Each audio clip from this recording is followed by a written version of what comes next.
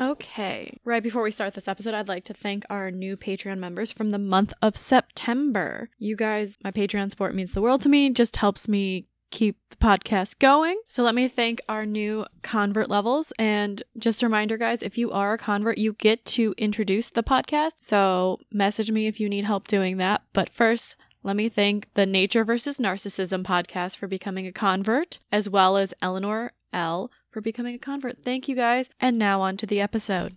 Welcome back to the Cult of Domesticity. I'm Courtney. If I sound tired, I accidentally deleted the episode, so I'm re-recording it late at night. So you're welcome to know how much I love you guys that I'm willing to do this.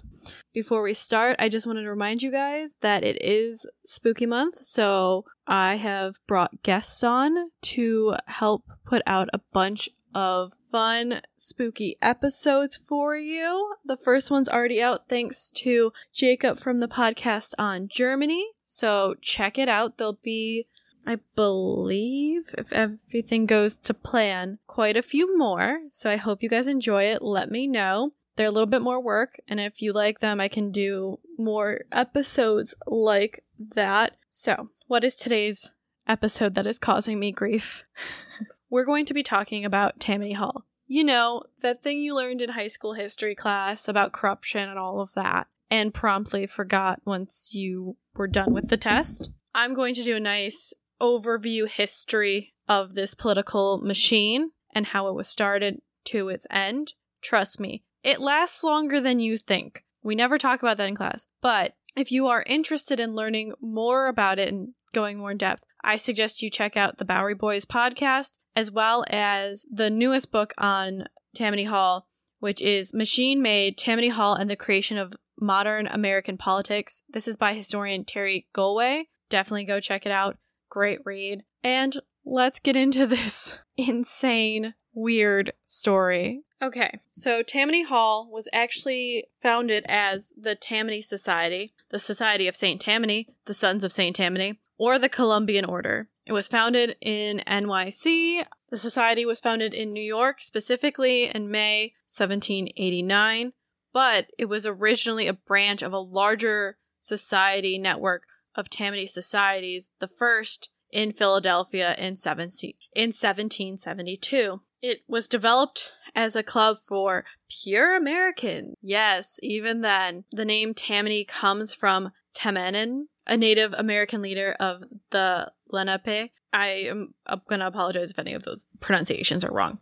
We're going to get even more cringy. And the society decided to pick up on a lot of Native American words, customs, calling their meeting halls a wigwam. The first Grand Sachem, which was their leader, actually was William Mooney, who was an upholsterer on Nassau Street. It wasn't Mooney who actually created the society's constitution and mission. That would be a merchant and philanthropist named John Pintard, determined that its mission would be, quote, a political institution founded on strong Republican basis, whose democratic principles will serve in some measure to correct the aristocracy of our city, end quote. He was also the one who decided on the various Native American titles in the society. Yeah, great time. So, everybody loves Hamilton, the musical. Most people have probably seen it. I don't have Disney Plus, so I haven't seen it. But the society had the backing of the Clinton family, which in New York politics was the opposite of the Schuylers. They were enemies. The Schuylers backed the Hamiltonian Federalists, and we see the Livingstons, another New York prominent family, backing with the Anti-Federalists and the Society. So we have battle lines already drawn. We're a new country and we're already fighting. So because the Tammany Society actually assisted the federal government in getting a peace treaty with the Creek Indians of Georgia and Florida, per the request of, good old George Washington in 1790. They also managed to host Edmund Charles Ghent in 1793, who was representative of the French Republic, post-French Empire. We lost the king and queen and all that. But really where the activity picks up is in the 1790s, 1798 specifically. They become more political.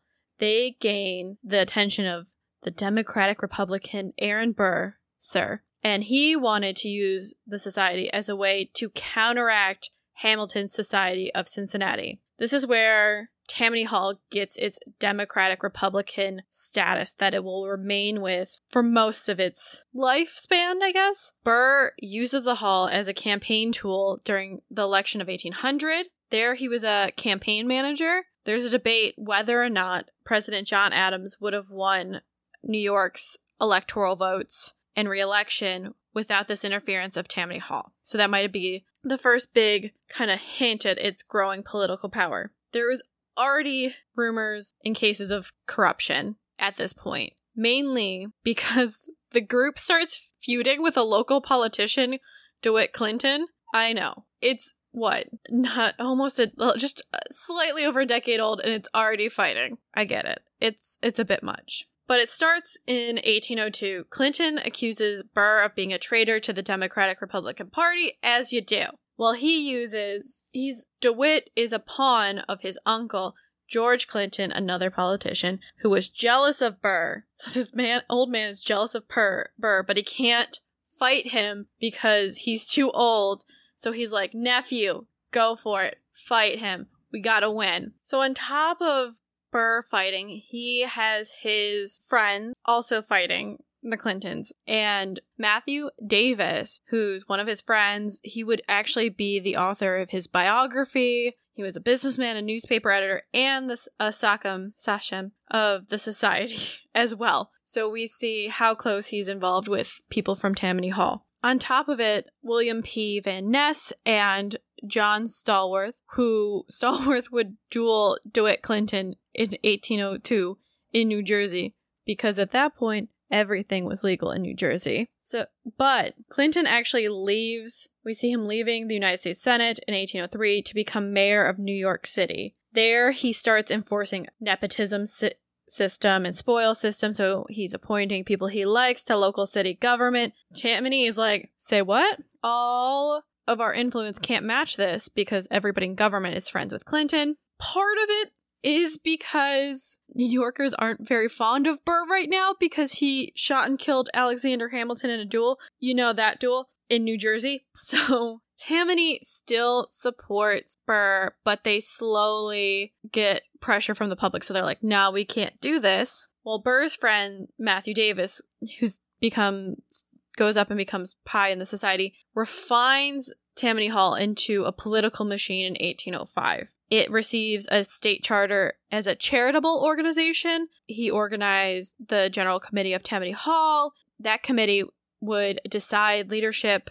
within the Democratic Republican Party of NYC from that point onward. The end of that year, Clinton reaches out to supporters of Burr. They're like, we gotta fight the Livingston family. Well, the Livingstons, who were led by the former New York mayor, Edward Livingston, and backed by the governor, Morgan Lewis, actually could challenge politically Clinton and his power. So Tammany Hall sachems agree to meet with Clinton in secret in February 1806. They're like, okay, we'll back you, but you have to acknowledge Aaron Burr as a Democratic Republican, and please, dear God, stop using Burrism as a reason to reject our ideas for the city. Clinton was like, oh, sure, crossing his fingers behind his back. The Sachems caught wind of this, and the feud just continued. They're not even that old of a political organization, maybe almost 2 decades old, and they're in this crazy feud.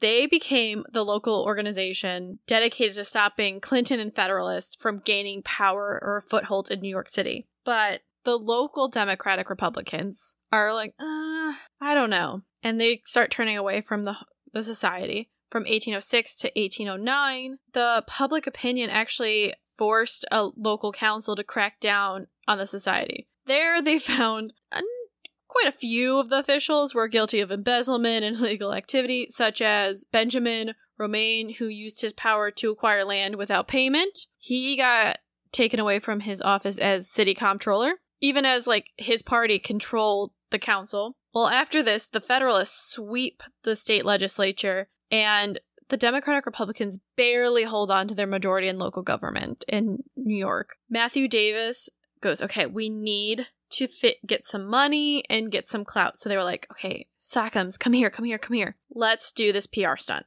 they knew some shallow graves of revolutionary soldiers who died on British prison ships near what is now the Brooklyn Navy Yard. So he was like, everyone, we are going to, as a society, provide proper burial for these soldiers and a monument on the land dedicated to them. We're going to donate the land as well. They lead a flotilla. So they lead a parade of boats in April 1808. 13 boats to Brooklyn. Each has a symbolic coffin. They have a dedication ceremony. The state actually voted to provide Tammany with $1,000 to build the monument. So I know you're wondering, like I always do, what would that be in 2020 money? $20,628. So it's a nice little chunk of change that they gave them, you know. Let's just say they gave them $20,000 for this monument. They're like, here you go. It's a lot of money. Yeah, that monument was never built. And the society pocketed that money. They're like, thank you for that. But they didn't fix, you know, their corruption problem at this time as well. One of the chiefs at this time, Wortman, created a committee. And he was like, okay, we're going to get one member of each of the wards that would investigate, report in on general meetings, who were friends or who were enemies. Fair. Around the same time, their feud, which Clinton's party is called Clintonites, gets even crazier. They're getting more intense, attacking each other. So one of the Clintonites, his name was James Teetham, basically started doing exposés, writing about Tammany, corrupt activities, and he had a position as state printer. So he would use that power and then publish all his work in a newspaper called The American Citizen. Tammany was like, I don't like this. Teetham was removed from his position as state printer then because of Tammany. Clinton is like, okay, we need to start working together. We can get a state. New York could be dominated, taken over, run by Democratic Republicans. Let's get on this. We're the two most powerful parties. So he's trying to persuade them. He goes, okay, I won't support Cheatham, who is his protege. And Cheatham was like, say what, bitch? Oh, you're not gonna be friends. You're not gonna support me anymore. So he did the petty bitch way and released all the details of Tammany and Clinton's attempts to cooperate and control the state. You know, where that first meeting where Clinton backed out of it and said, oh, I'm going to do this, and then didn't. No, he released that. Any attempts, he was like, I was there. I was in the room where it happened. Here's the receipts. Interestingly, James Cheatham died of an attack in September 1810. It may or may not have been Tammany Hall related. I mean, who's to say? Who's to say that they had him murdered because he released all their secrets? Well, Tammany Hall decides between 1809 and 1815 that they need to accept immigrants, and that'll help them to build up. So they secretly built a new meeting hall, and this would hold meetings where the new sachems were named. The new leaders were made. I'm not going to keep saying it. It's offensive. It probably was at the time, but I'm not going to judge them. I view it as offensive now. On top of it, they have that Democratic Republican committee. They form a new committee, and they're like, okay, we're going to get the most influential local members, who would also name new leaders for Tammany Hall as well, new heads of different wards and such. Well, the Clintonite feud is still going on as well. DeWitt Clinton goes, I'm going to run for president in 1811. Tammany Hall goes, he's treasonous to his party. How dare he? He's trying to create a family aristocracy and all of this. Just so upset. Think of if it was a Bravo reality show, like that level of pettiness. Well, New York State did vote for him in the presidential election, but the Republicans were like, he's exactly what Tammany Hall told him to be. And most of the Republicans in New York, these are Democratic Republicans, turn away from Clinton. Additionally, Tammany Hall wins itself support from the people by helping out in the War of 1812, supporting the Embargo Act, and this gets some new members who are like, oh, they support the war, this valiant war. I want to be part of that organization. And, you know, it brings in people from across the aisle. So the Federalists are starting to join this Democratic Republican society, basically. And thankfully, around this time, the Native American titles are disused, mainly because there were attacks from Native Americans on white Americans. It's not for them realizing, hey, we probably shouldn't adapt other cultures and use them for our political societies. It was like, no, they attacked white people. And, you know, as bad as a reason that is, I'm glad they stopped. Additionally, at this time, the Hall develops one of its more interesting tactics and keeps it alive for long. It would turn support away from other parties and reward its new members. You thought Tammany Hall's fight with Clinton was over?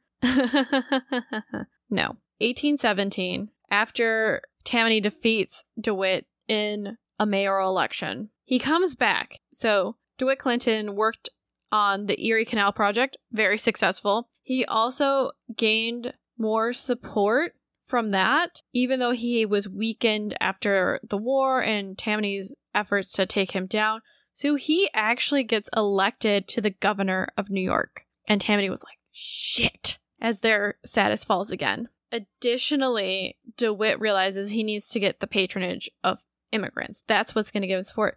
Remember, the Society of Tammany, St. Tammany and all of that, was really focused on representing the pure Native Americans. So, you know, white Europeans, mostly Northern Europeans like the British and such.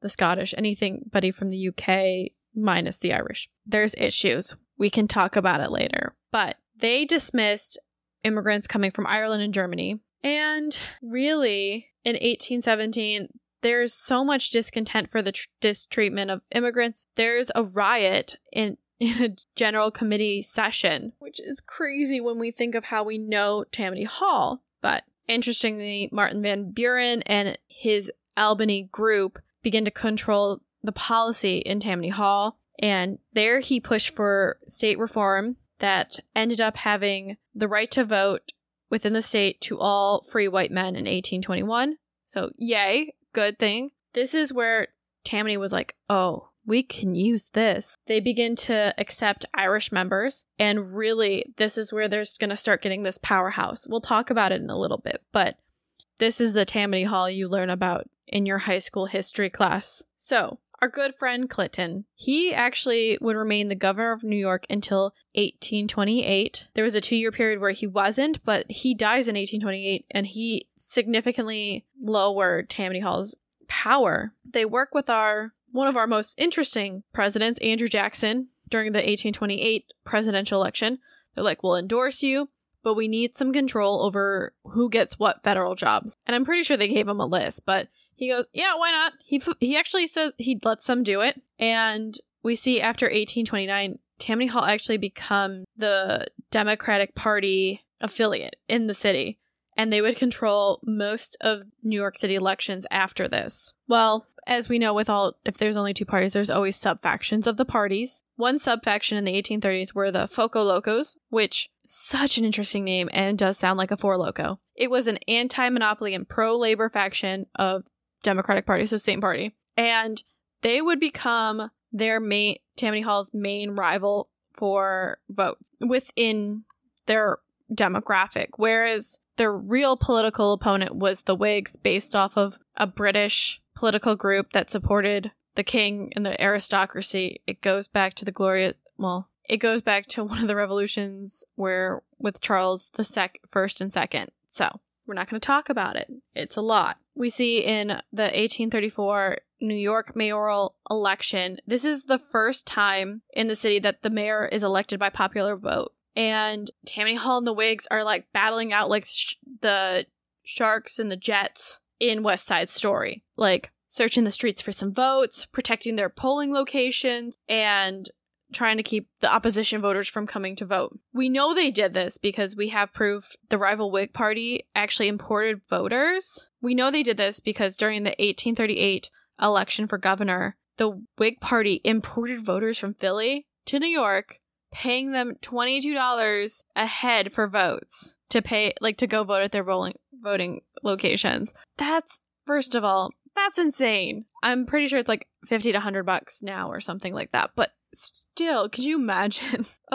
Meanwhile, Tammany Hall let their society members pay prisoners of the almshouse for votes. They would pay for votes at their polling places. Really corrupt shit, okay? There were a lot less checks and balances than there are now. All the way to the 1840s, Tammany is expanding its political control, earning the loyalty of the city's new and growing immigrant community. So this is their political capital. They want those immigrant votes. That's their demographic. That's going to keep them powerful, and they want them loyal for generations. This was mainly done through their ward bosses, which was the local vote gatherer and who could provide some patronage to people. And really, for New York City, a ward was the smallest political unit, started in 1686. So it's a long-lasting delineation, and it's kind of amazing it lasted that long. It was developed by the Donegan Charter,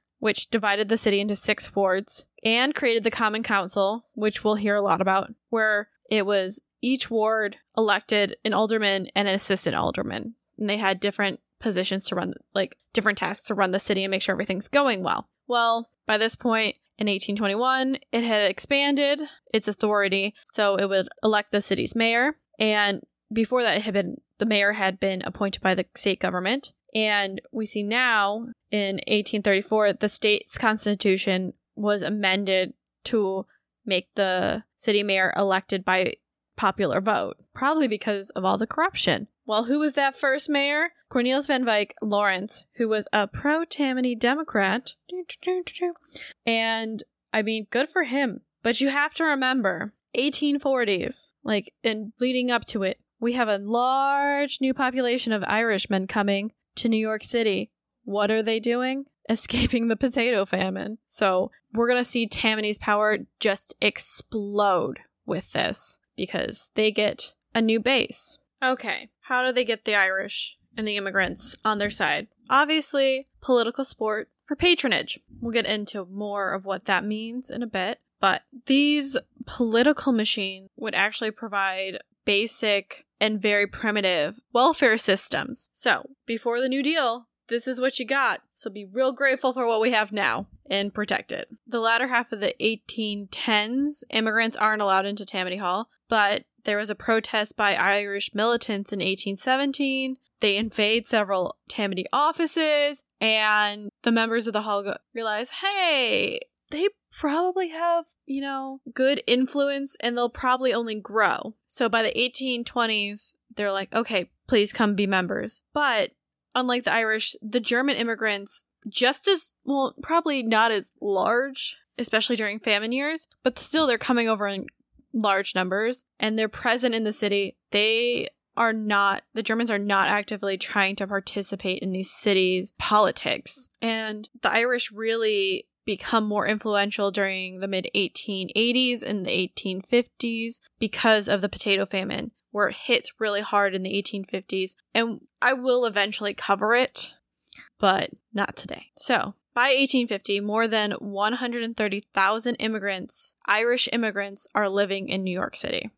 When they arrive, they're not doing great. Let's say that. They're pretty impoverished, probably pretty hungry. The Irish potato famine's a hot mess as well. Tammany Hall sometimes would meet them at the docks and help them get employment, shelter, citizenship. They received a different welcome than previous Irish immigrants. And, Tammany Hall definitely saw that there were a lot of them showing up. Meanwhile, the Whig Party doesn't view them as a source of political power. They are like, nope.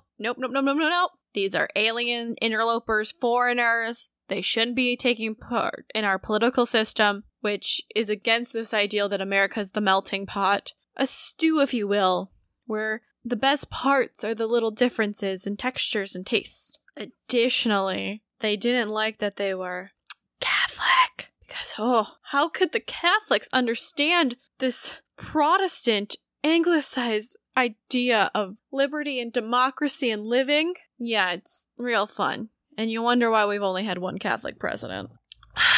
It's a nice sip of tea there. So the Democrats realize, if we help them out, they might show their appreciation through votes. And it could be. We see this further on, really, where Tammany does things to help support reform and helping its base, such as in 1913, they helped encourage New York to pass factory reforms. But, you have the Triangle Shirtwaist Fire, where the factory caught fire and the workers couldn't get out and a lot of people died. We're going to also cover that eventually. But they pushed through to get sprinklers and much more workplace reforms such as unemployment compensation, the start of a minimum wage. We see, New York passing a law that employers have to give employees 1 day of rest for every 7. So the start of a weekend and breaks. The minimum wage was actually established as $2 a day for some state workers. Some servers are still making that. Feels like, and Tammany used their power to get these through and extra precautions for workers because workers are voters. Back to the Irish. They start taking advantages of these new Irish immigrants to gather votes. So 5 years later, 1855, 34% of New York City's voters, eligible voters, were Irish immigrants. And we see that Tammany Hall's ethnic base becomes more Irish, as you expected, as well as their political influence growing in New York. Additionally, they helped bring Irish immigrants and other immigrants into Americanized society. They helped them understand the political institutions and how to become naturalized citizens, such as in Boss Tweed's reign, he developed naturalization committees. These were made up of society politicians, employees, and they would help them fill out paperwork, provide witnesses, lend them money for the fees to get them to become citizens. It looks like they're just doing a good thing.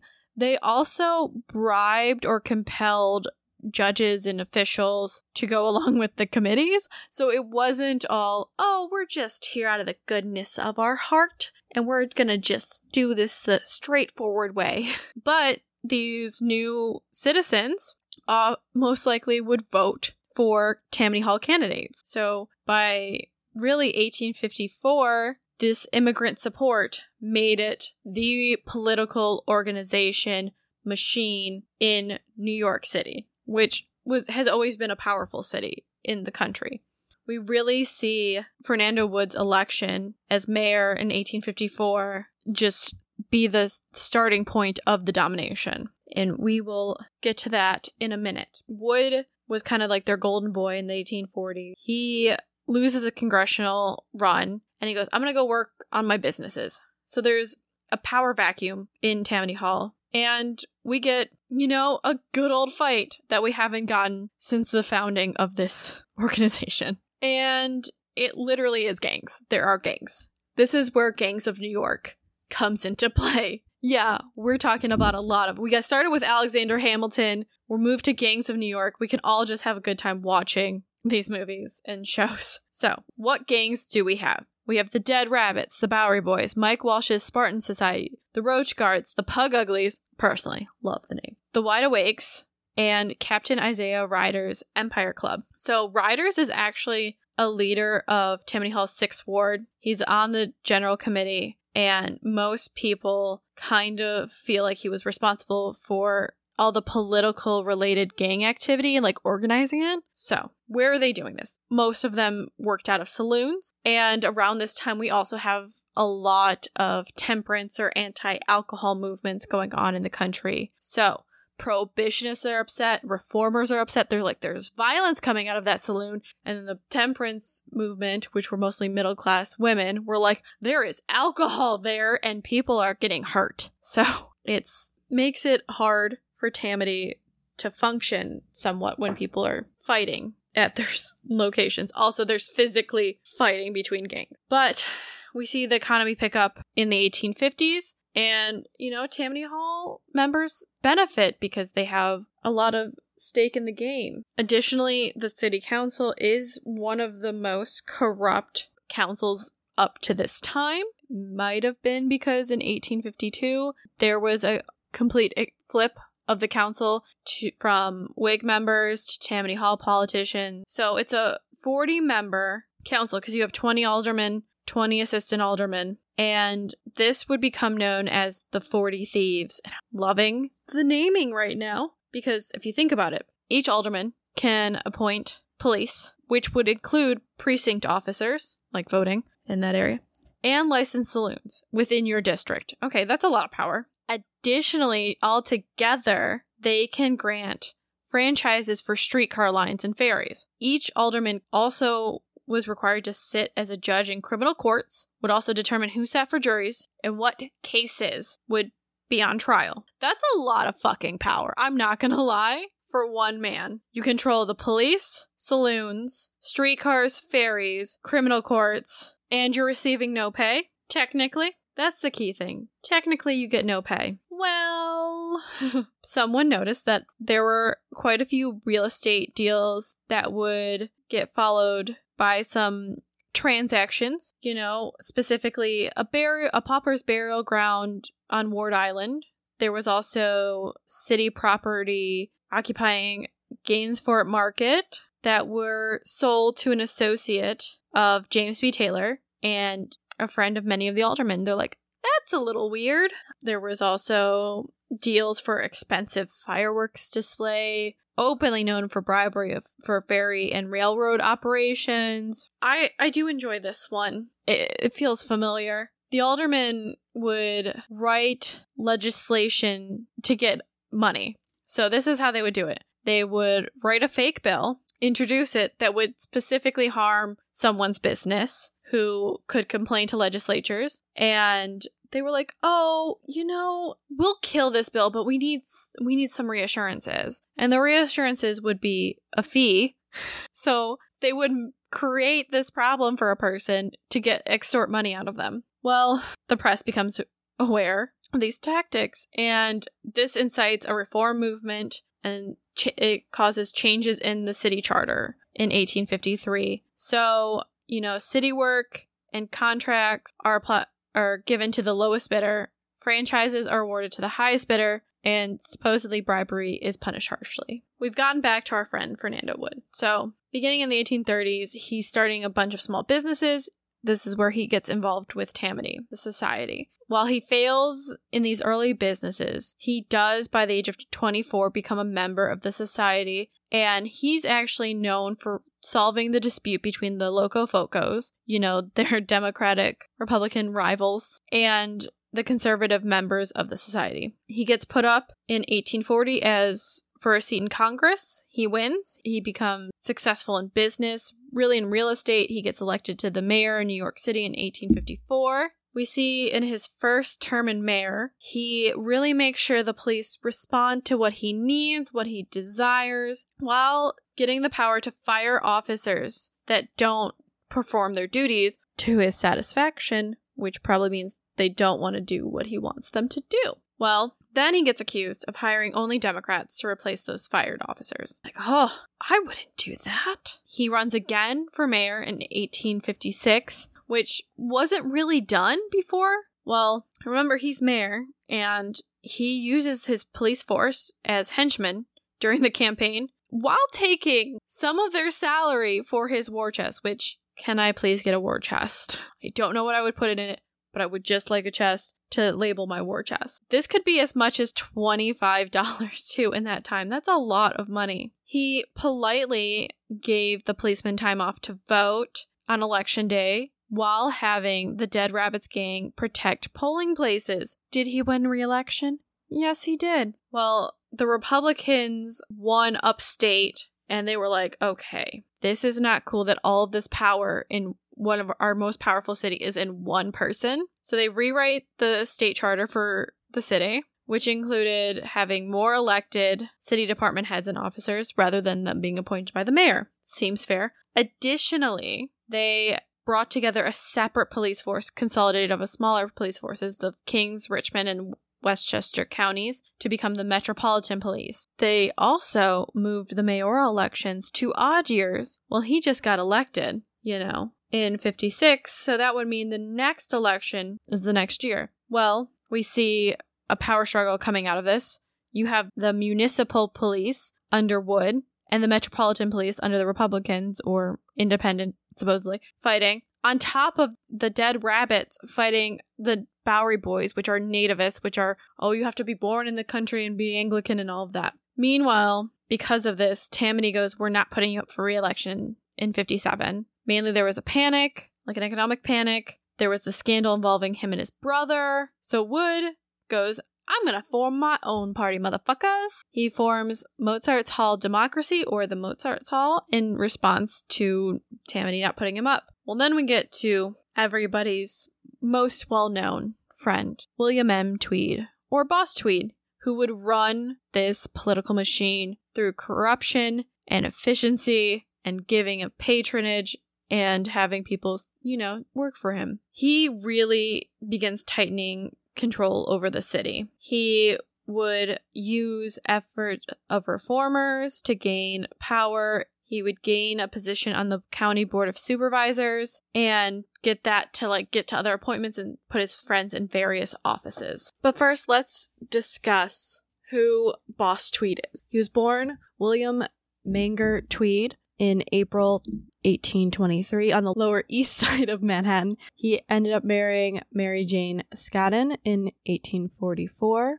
And by 1848, he actually organized a local fire department because remember, those were all locally organized until pretty recently. In 1850, he ran for city alderman, but lost. He tried again a year later and won. So, he actually gets elected to Congress in 1852. Not a very remarkable term, but he did make it. Meanwhile, back in New York, his influence is growing. And we see this when he's elected to the Board of Supervisors for the city in 1856, which, of course, he loves to use for his purposes. Quote, "I don't care who does the electing, so as long as I get to do the nominating." Which, damn, that says a lot. You can pick between my select choices because my choices are right and it will be beneficial for me. He strengthens his hold on Tammany Hall, and we see by 1860 he will control all of the Democratic Party nominations for the city, which is insane to think of one man having that power. Really, his candidates were elected mayor of New York, governor of New York, and the speaker of the state assembly, while he's also putting his friends in key city and county posts and would establish this network of corruption, which we all know now is the Tweed Ring. He also opens a law office in 1860. He's not a lawyer. He has no legal degree. He has no right to have a law office, except for he gets large payments from various corporations for his quote-unquote legal services, but that really is just his extortion and money laundering office. We know he has a lot of illegal cash, so he starts buying up real estate,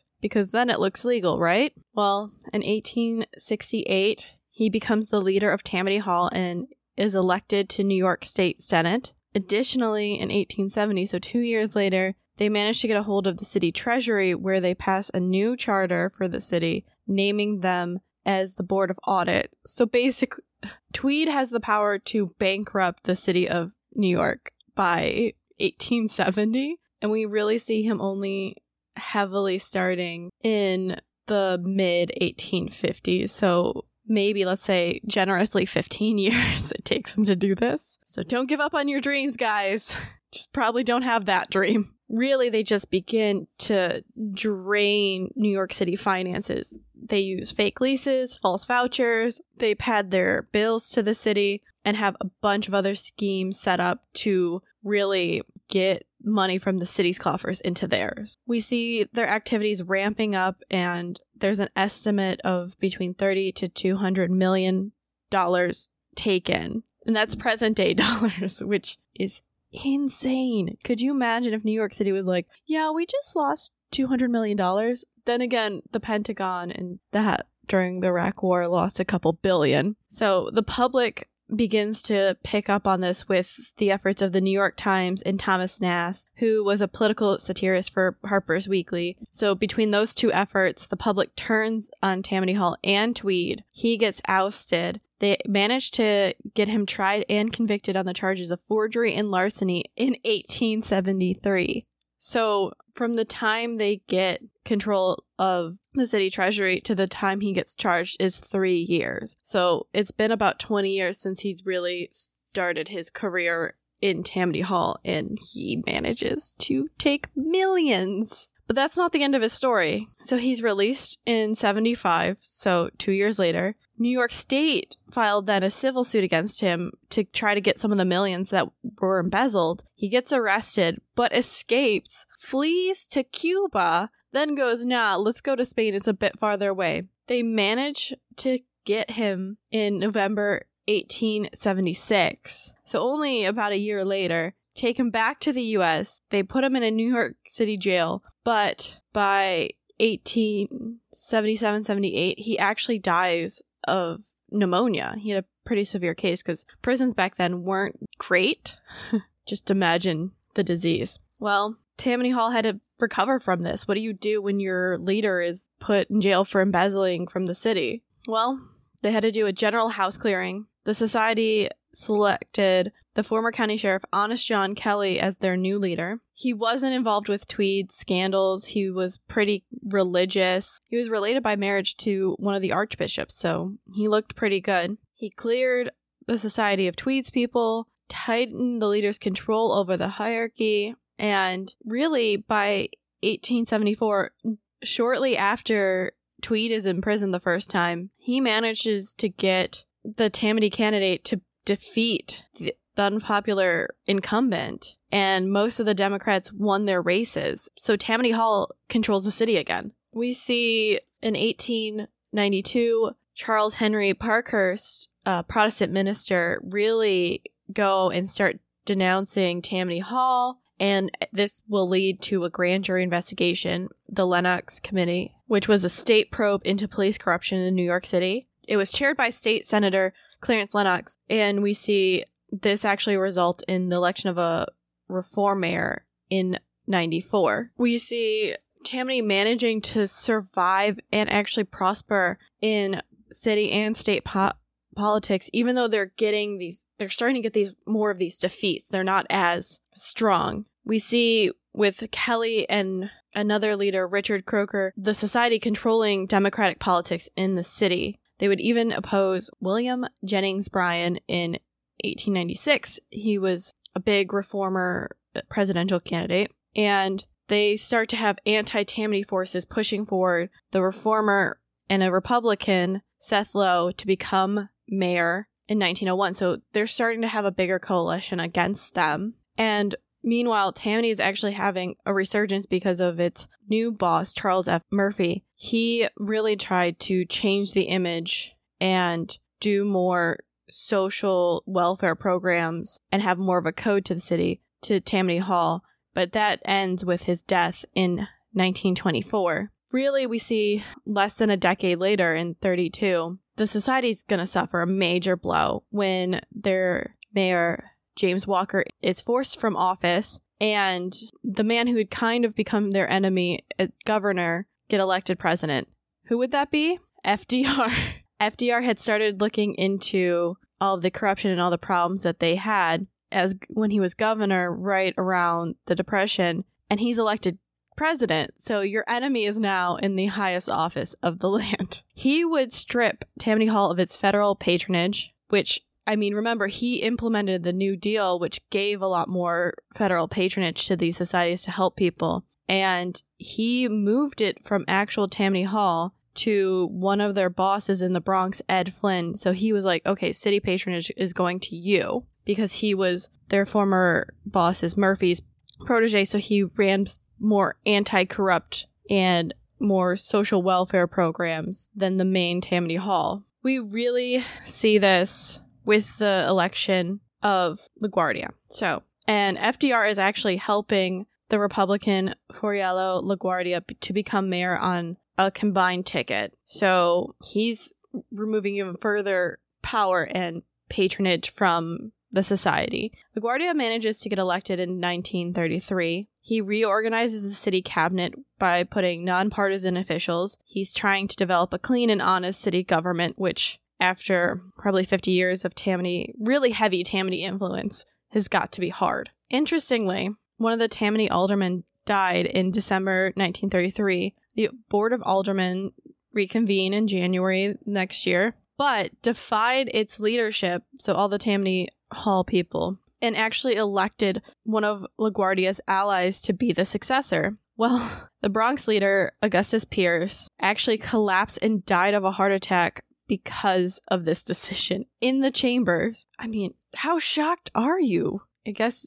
it hadn't been done in so long that they were like, oh, he's like, oh. LaGuardia also managed to have a new city charter adopted, which would require a proportional representation method of electing members to the city council. This won a referendum in 36, which, if you think about it, tells how much the people wanted change. It goes into effect in 38. This eliminates the ward system that had been in place with the aldermen, and that had only allowed, remember, 40 people max to serve, and that had been in place since 1686. Well, now they determined there was a new 26-member council, and it would have certain functions governed by a board of estimate. So the mayor manages to fill the board of magistrates and any really long-term appointed office, really just making Tammany Hall's influence be so diminished from the power it had entered this century in.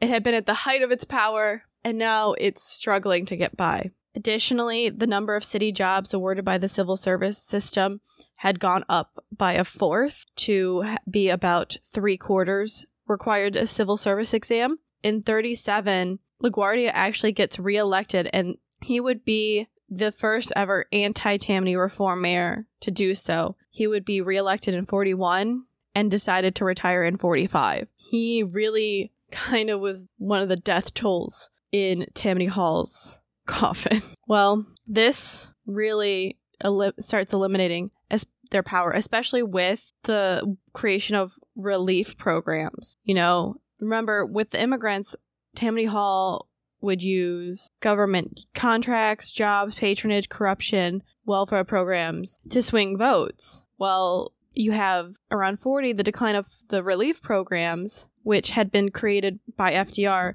and, you know, the Works Progress Administration, the Civilian Conservation Corps would employ families and all of that. And it really took away what Tammany Hall could do, especially because FDR wasn't giving them the patronage, so they weren't in charge of who got what. One of the last bosses would be Congressman Christopher Sullivan. While he tried to recover it, they tried to stage this small-scale comeback in the 50s when they switched to the leadership of Carmine DeSapio, who did manage to get Robert Wagner Jr. as the mayor in 53, and Averell Harriman as state governor in 54, and he continued to block the enemies, especially, you know, FDR Jr. in a race for state attorney general. But Eleanor Roosevelt came in with a vengeance, working on a counterattack with Robert Lehman and Thomas Finletter, and they would form the New York Committee for Democratic Voters, which would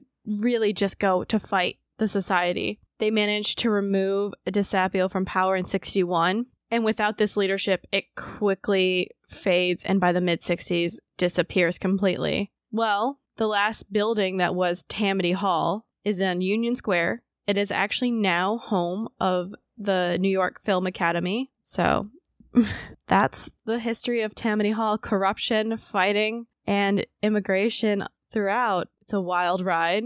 And again, if you want to get more in depth into some of these stories, I suggest you check out the book and the podcast I recommended at the beginning. But I hope you guys are having a great spooky season, and I'll see you next week. Bye.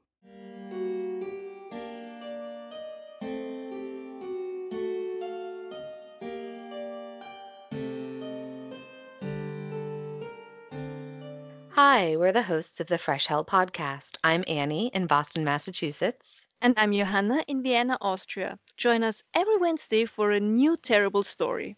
I focus mostly on cases in the United States, and not just true crime like the terrifying axe murders on Smutty Nose Island, but also shocking stories like the New Jersey shark attacks of 1916. And I love to tell you about more obscure European cases. And let me tell you, Germany has produced more cannibals than one would think. So if you're a fan of true crime, but you also enjoy terrible stories of all sorts, give us a listen. We'll tell you everything you need to know and then some. Come find Fresh Hell Podcast on your favorite podcast platform. Auf Wiedersehen. Hope to see you soon.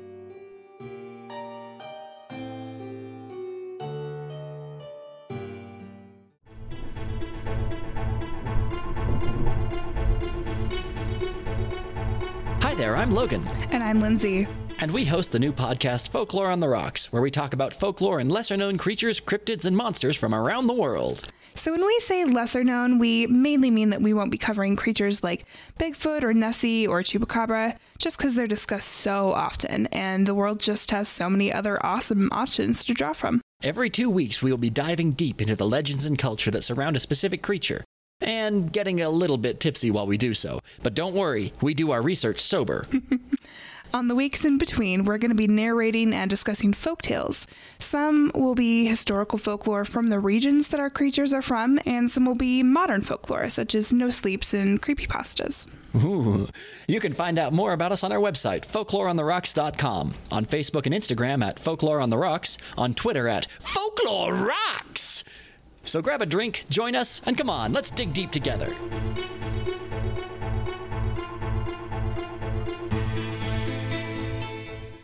Of Domesticity. We're available on all podcatchers. Remember to rate, review, subscribe to help spread the word, or just force other people to listen to it. Our Facebook and Twitter are at Domestic Podcasts, and our Instagram is at the Cult of Domesticity. We also have podcast merch at Threadless. As well, if you want to support us financially or show some appreciation, we have a PayPal tip jar and a Patreon, which has some pretty great perks. Any topic suggestions, feel free to email us at domesticpodcast@gmail.com. Remember to stay domestic and cult-free.